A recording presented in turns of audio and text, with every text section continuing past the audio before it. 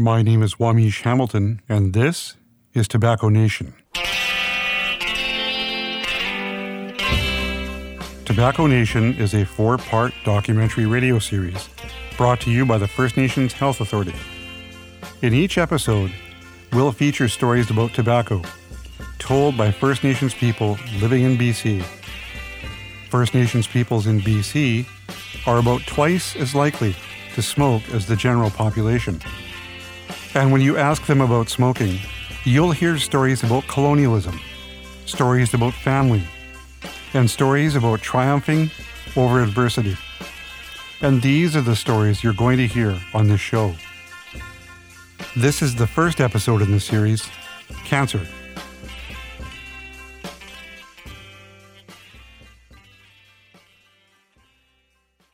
In 2005, you mentioned something significant happened when you just started work. Could you tell me about that? So in 2005, I started at Health Canada, First Nations Indian Health Branch, the regional operations in Vancouver, and started the first week in October, and had found out on the very first day at work that my dad had landed up in the hospital back home. This is Joe Gallagher. Today, Joe is the CEO of the First Nations Health Authority, but back in 2005, he was just starting his career in healthcare. The first part of the conversation was just that Dad was sick and he was in the hospital.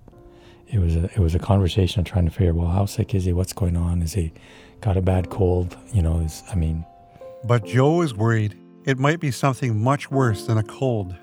He was worried it might be cancer. Kind of, you have that feeling that kind of sinks you into your chair, and you stop and you're just kind of wondering, and you're waiting to hear the C word. But it didn't come out right away, but it came out pretty shortly thereafter.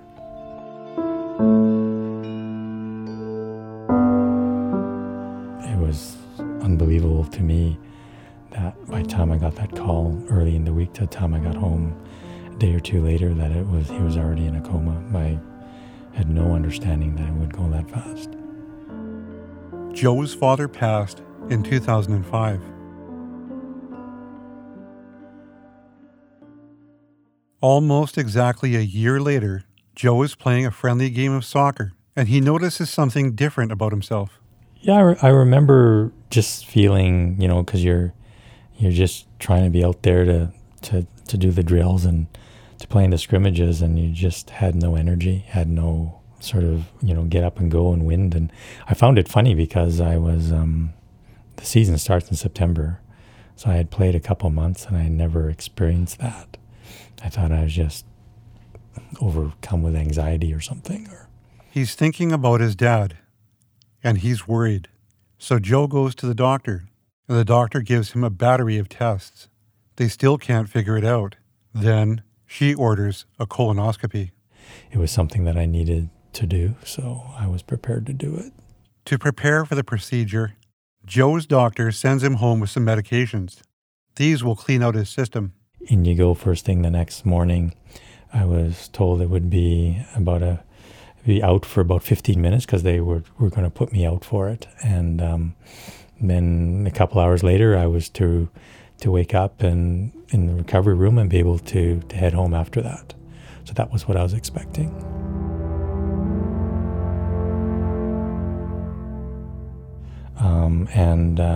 They had found I had very large polyps, and they had tried to remove all of them at the time while I was in there. So it was a procedure that went a lot longer, and they took samples of what they removed and sent them for testing to see what was going on. A couple of weeks later, the tests come back. Positive. There are cancer cells. That was a pretty big deal. I was really kind of shocked around that. I was scared. I think for me, when I understood that I had cancer, the first thing that went through my mind is who's going to take care of my son if I'm not here, and am I going to live? The doctor tells Joe that they need to go inside and get the cancer cells out of his colon. Then they'll be able to figure out how far it spread, how bad it really is. After the procedure, they had told me they didn't find it anywhere else, which was a big relief. The doctor that performed the colonoscopy, though, in reporting that out to me, did tell me that I was lucky and that if I had, waited, anywhere up to another 3 to 6 months, I might have been in big trouble. So when was the moment when you found out that you were fully okay? I don't know if you're ever fully okay because the likelihood of it coming back is always there. I think you survive. I think what happens is you develop an approach to living where you do the best you can to prevent it from happening if you can. Joe says that his story shows the importance of early detection. Why is testing so critical? Testing is extremely important, especially regular screening to have early detection so that you can actually address an issue before it gets out of hand. That was totally the situation that I encountered. I was able to catch a situation with colon cancer at an early stage so that a surgical intervention actually addressed the situation. And that was basically a procedure that saved my life. What do you hope for by sharing your story? I hope that First Nations people and leaders recognize that it happens to all of us. And I know that we know that because we've seen it. But I think that hopefully what it will do is try and help create a sense that we should talk about it earlier, that we should talk about it in advance of it actually happening, that we should work together to support one another to try and find the best way forward for each of us on our own health and wellness journey to tackle something like screening. Because each of our stories are our own stories and they're different, but I want to be able to create a space where we could talk about it before it's too late. Joe is a big believer in the power of story. Stories teach us about the world around us. They show us the proper way to do things. They give us strength. They can heal. That's what we want to explore through this series. The next story we have for you is Randall Stevens.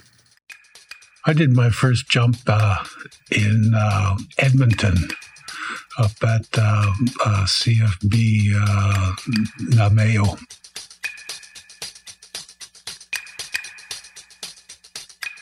There's somebody there that tells you, okay, you'll be going up in a stick of 6 men. There'll be 3 planes. We'll leave at so-and-so time. In the meantime, we'd sit around, we'd be smoking, we'd be chit-chatting, we'd be pretty nervous. I think we all showed that and pretended to not really care.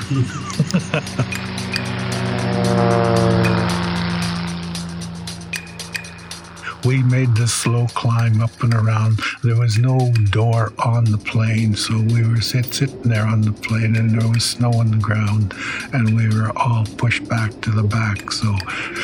And it was cool. The wind whipped inside the plane, and as we went around, we shook with cold, but I guess there was a little bit of anxiety too. I must have been about 3rd or 4th. I didn't want to be first. I wanted to watch the first guy go out. I wanted to see him jump, and then that would give me a sense. Okay, if he goes, I'm going. When it came to my turn, it goes so fast you almost have to touch the next man as you shuffle along on your butt towards the door, and your hands, and you're pushing and you're going. You push yourself away and you just suddenly just drop. You find yourself in air and you're talking to yourself and you're saying, keep my head in, keep my arms in, tucked in, and I looked at my eyes. My eyes could look down on the ground and I could see that ground coming up on me. and I'm counting 1,000, 2,000, 3,000, 4,000. Out the corner of my eye, I'm looking out into space, and I could see the checkerboard square of all the land, and I could see the snow, I could see the tree lines. This took just one split second, but this was all in my head, and I can play it like a 2-hour show. By that time, you can feel that tug on your shoulders, and you look up and you see your chute nice and round and full. And I believe I gave out a great big laugh to myself, and I said, airborne, yeah, I love this.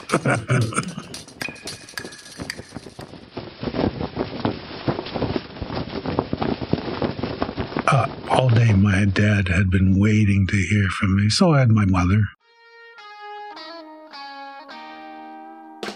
I waited till late. The day back then, you had to wait till past 6 o'clock because of the rates were cheaper, and the phone service back then was pretty expensive. So I had to call past 6. When I had called, my mother picked up the phone. I said something like, "Hey, how's it going?" And she was a big relief for her to hear my voice. My father had been up all night the night before. He had been up all night worried, and then he was up all the day waiting for that call.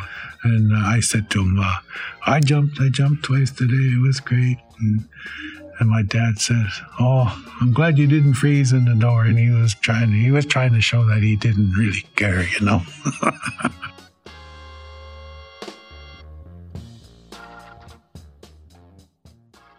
His name was Oliver. He was born in the bush. He grew up, joined the Army. The Army had brought him up to a low-level grade 8. They taught him how to read and how to write. He went to Korea during the Korean War and served there, and I'm not exactly too sure. He wouldn't say much about it. When I was a young boy, I recall my dad coming home from Korea. It was probably the first time that I had seen my dad. I think I was a little afraid of this man because I hadn't seen him. I think this strange man was there, and I think I was told, "This is your dad," and it had quite an impact.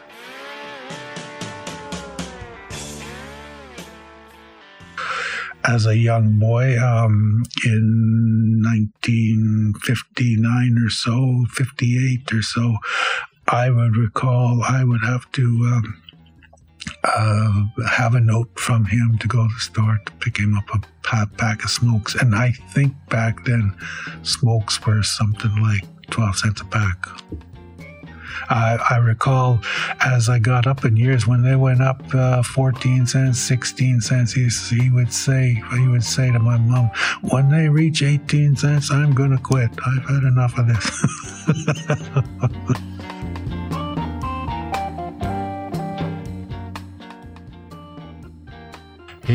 He never knew where his smokes were. He'd be looking around for them, and if I took one or two, he wouldn't miss it. I started when I was about 12 years old. I was smoking with some friends on the street by chance. My dad came by and caught three of us on the street smoking. "So you like smoking?" I said, "No, of course, And he said, "I want you to sit down here. I'm going to make you smoke until you get sick."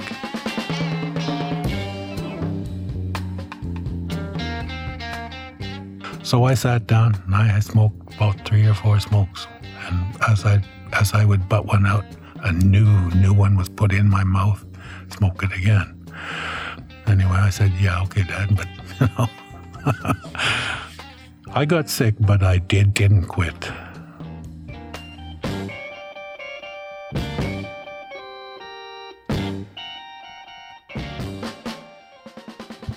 I don't know if I took my cue from him, but he would smoke every 20 minutes. He'd have a smoke in his hand.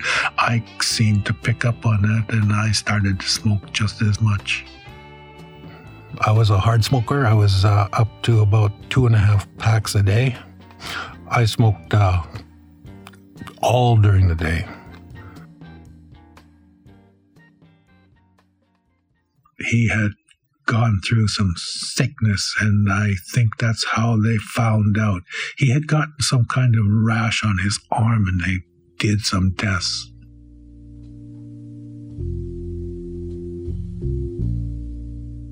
And he didn't think much of it. He said, I've had these spots on my wrist come and go for the last 6 months, and I didn't know it. He didn't know it, but I guess the doctors had done some tests, and that was their clue.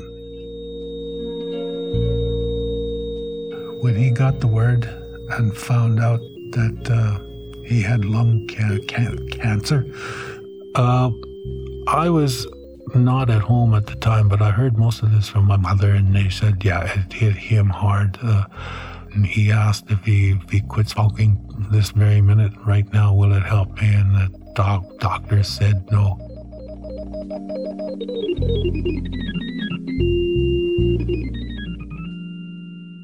We tried, it's so funny when one is not wanting to know how sick they are, how much you try to avoid that talk.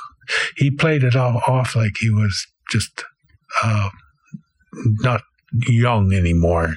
He used that as a term for his illness. He played it off as, well, son, I'm just not that young guy anymore, he'd say.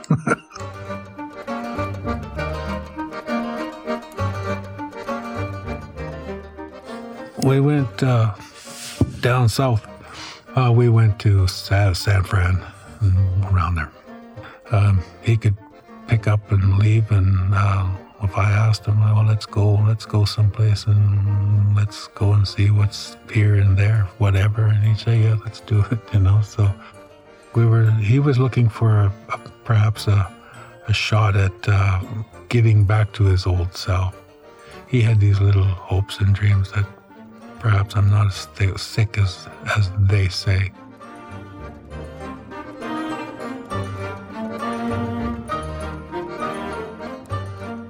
That I kind of recognized that he was on his last way out. I mean, I think there would have been a part of me that did want to say that, but then there was the part of me that was in denial too.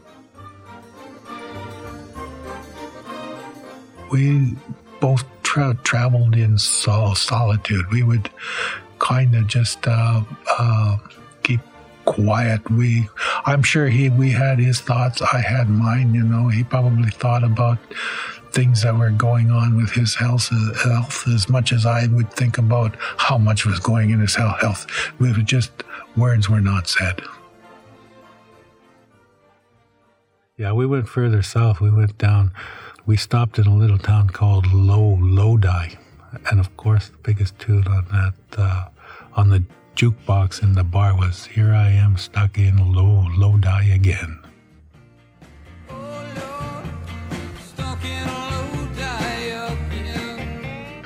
But it was playing on that, and both Dad and I, we thought, oh, this is kind of neat. Here we are, we're sitting in the bar, and we're thinking of a plan, and wondering if we should carry on or not.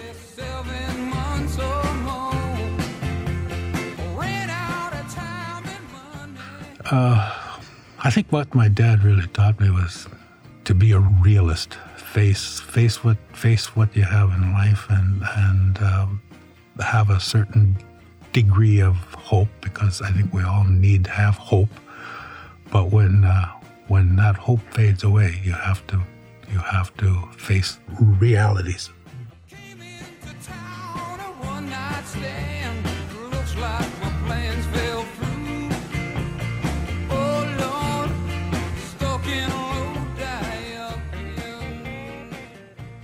We were just making plans. We were sitting there. We were thinking about if to go on or not, and we decided not to.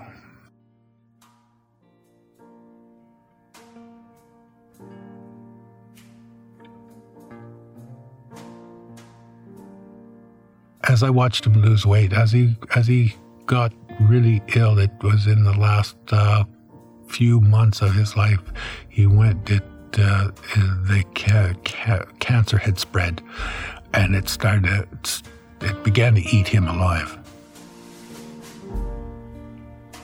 It's so funny that we would both go out to the smoking patio of the hospice that he was staying in, and there him and I, we'd light up our smokes and sit there and casually talk. See, he smoked right till the day he died, or he was in very, very bad shape, and he would still, with his last effort, get up out of bed and go out to the smoking room to have a smoke. Even in his last days, his addiction was much stronger than his will to live.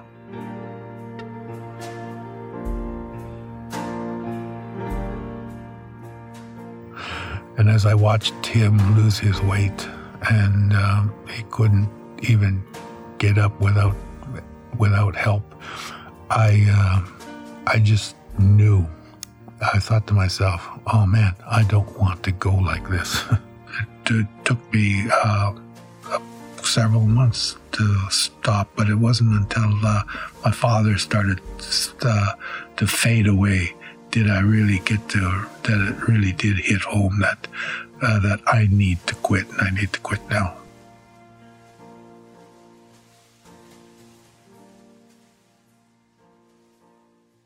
I claimed his ashes, and I kept it. And it was in a brown urn, and I put an 8 by 10 picture of him pasted on the front of this urn. And on top of the urn, I put his hat. And it was just a little white little cap. One morning, I got up, and I looked across the room. My eyes could see Dad's urn there, and on top of his hat, I could see this white thing. I didn't know what it was. I got up off my chair, I walked towards his urn, and on top of his hat was a smoke.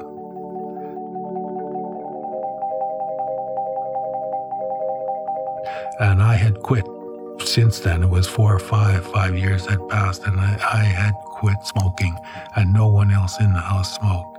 And there on Dad's hat was this smoke.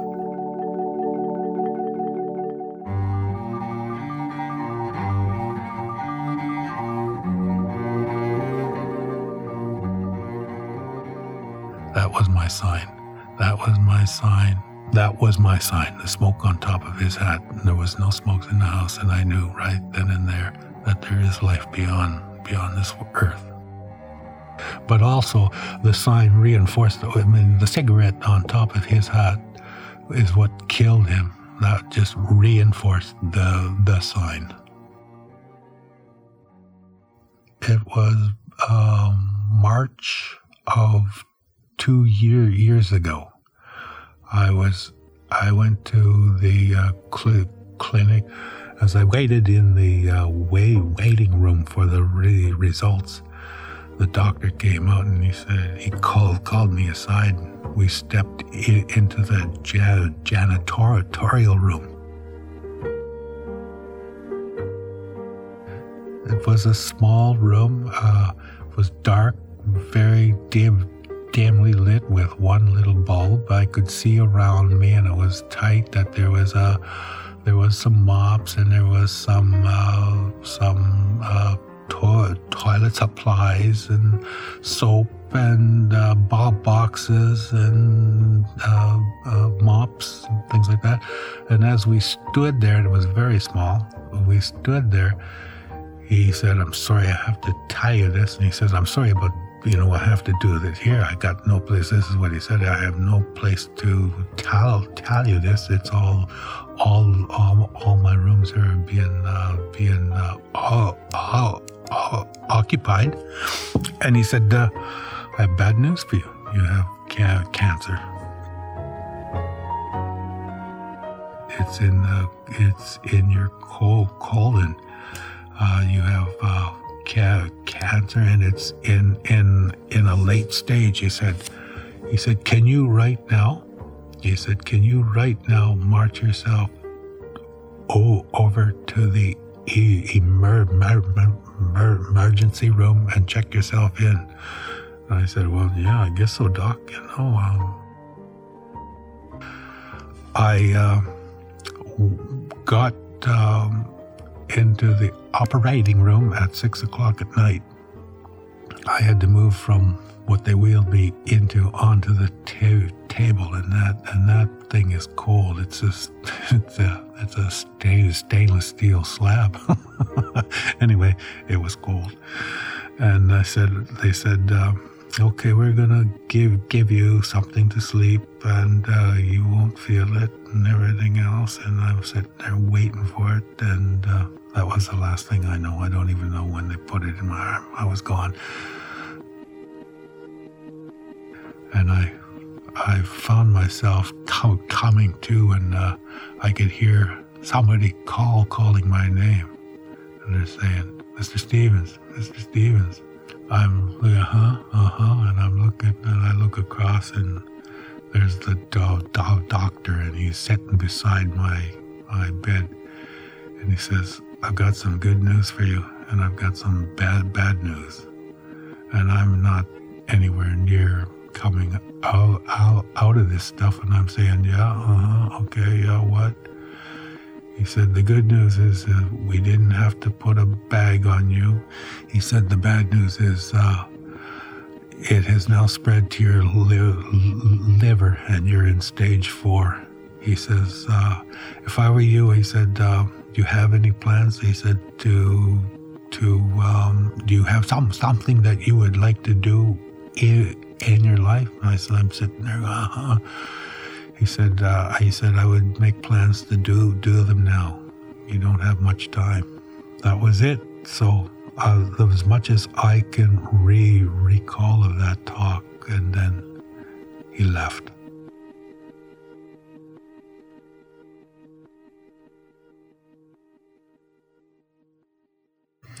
My father's death laid down the groundwork of what I'm expected to see for myself. But it's, I learned to face my own death with courage, the way my father displayed it with me.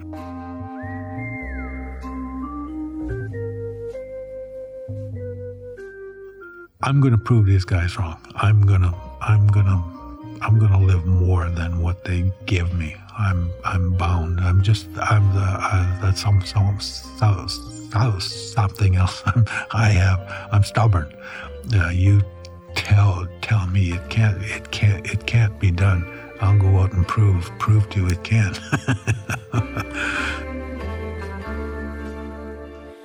I'm in terminal cancer right now. I still work. I work part time.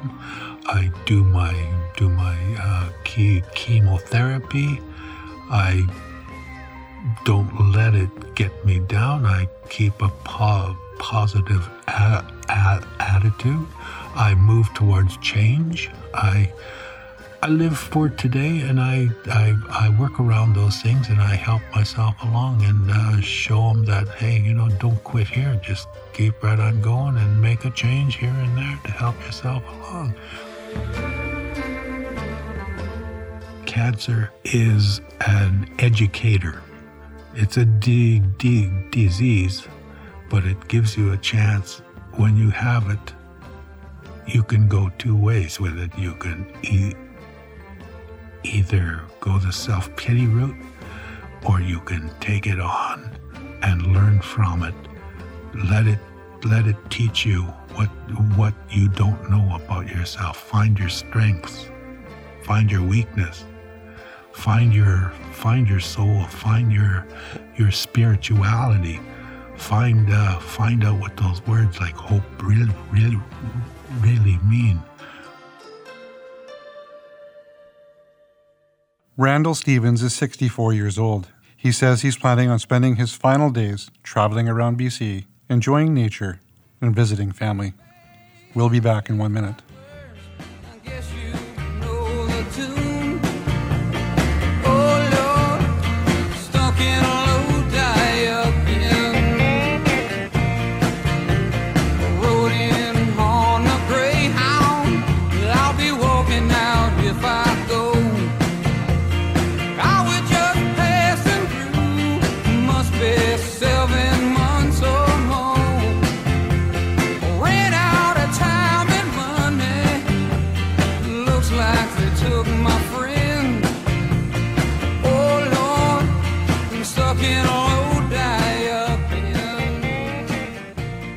Welcome back to Tobacco Nation. I'm Wamish Hamilton. We just heard a story told by Randall Stevens. Randall is living with colon cancer.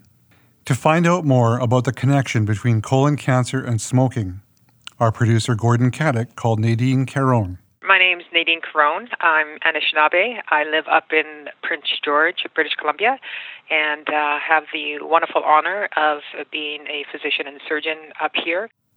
Nadine went to med school at the University of British Columbia. As she got closer to graduating, Nadine realized that she was in a unique situation. She was going to be the first Indigenous woman to graduate from UBC Medical School. For Nadine, that distinction came with extra pressure. I didn't want to just scrape by. I didn't want to just survive medical school or just get through residency. I wanted to excel. I wanted to be the best that I could be. I wanted to enjoy every minute, and I didn't want to succumb to the pressure, but rather thrive in it. At no point did I ever stand to represent any specific group, but at the same time, you can't help but wonder, who are you going to let down if you don't make it? Nadine says she had to fight stereotypes, both about herself and about her patients. It's safe to say she made a big difference in that fight.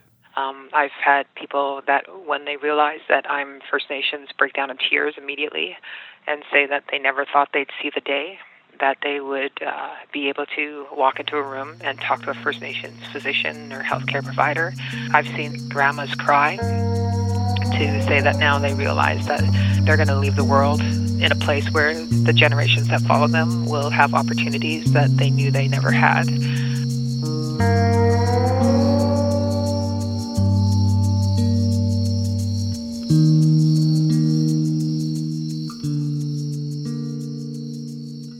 There's a lot of things that increase your risk for colon cancer.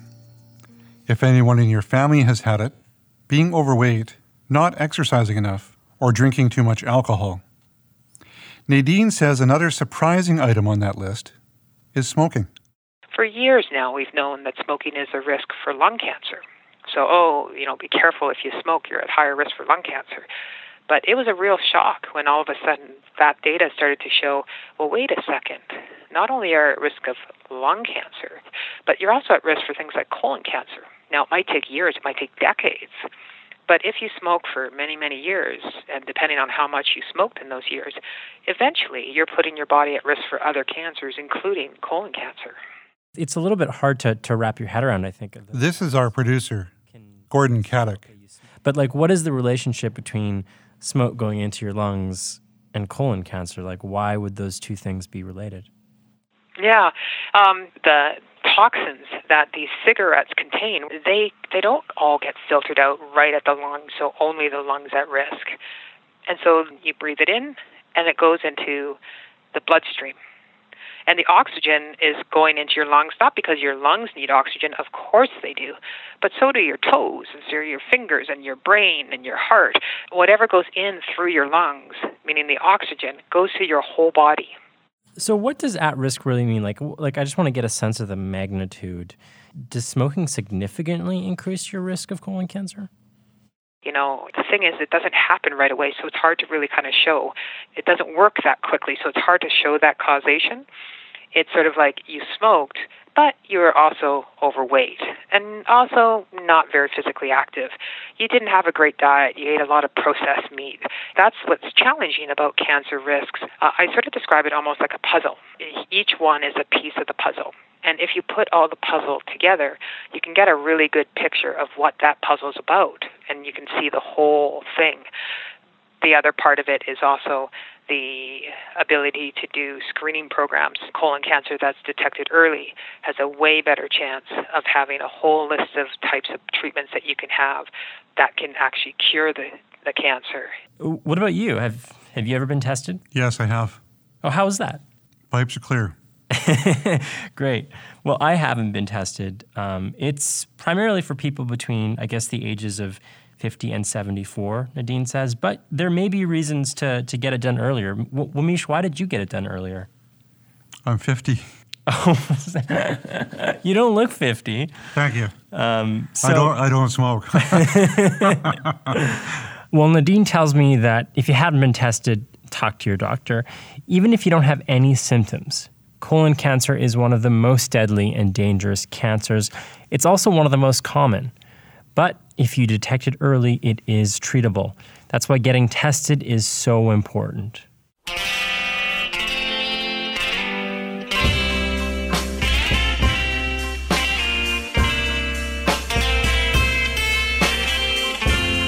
And that does it for our program today.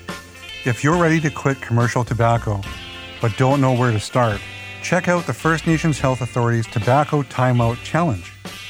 It's a 24-hour quit challenge taking place on the first Tuesday of every month. Sign up at tobaccotimeout.ca, quit for 24 hours, and be entered for the chance to win a $250 cash prize. You can also call the Quit Now helpline for free 24 hours a day, 7 days a week. The number is 1-877-455-2233. That number again, 1-877-455-2233. You can also reach them online at quitnow.ca. They're even on Facebook. If you like today's show, there's several other episodes about smoking. You can listen to all of them for free right now at www.fnha.ca. My name is Wamish Hamilton. Thanks for listening.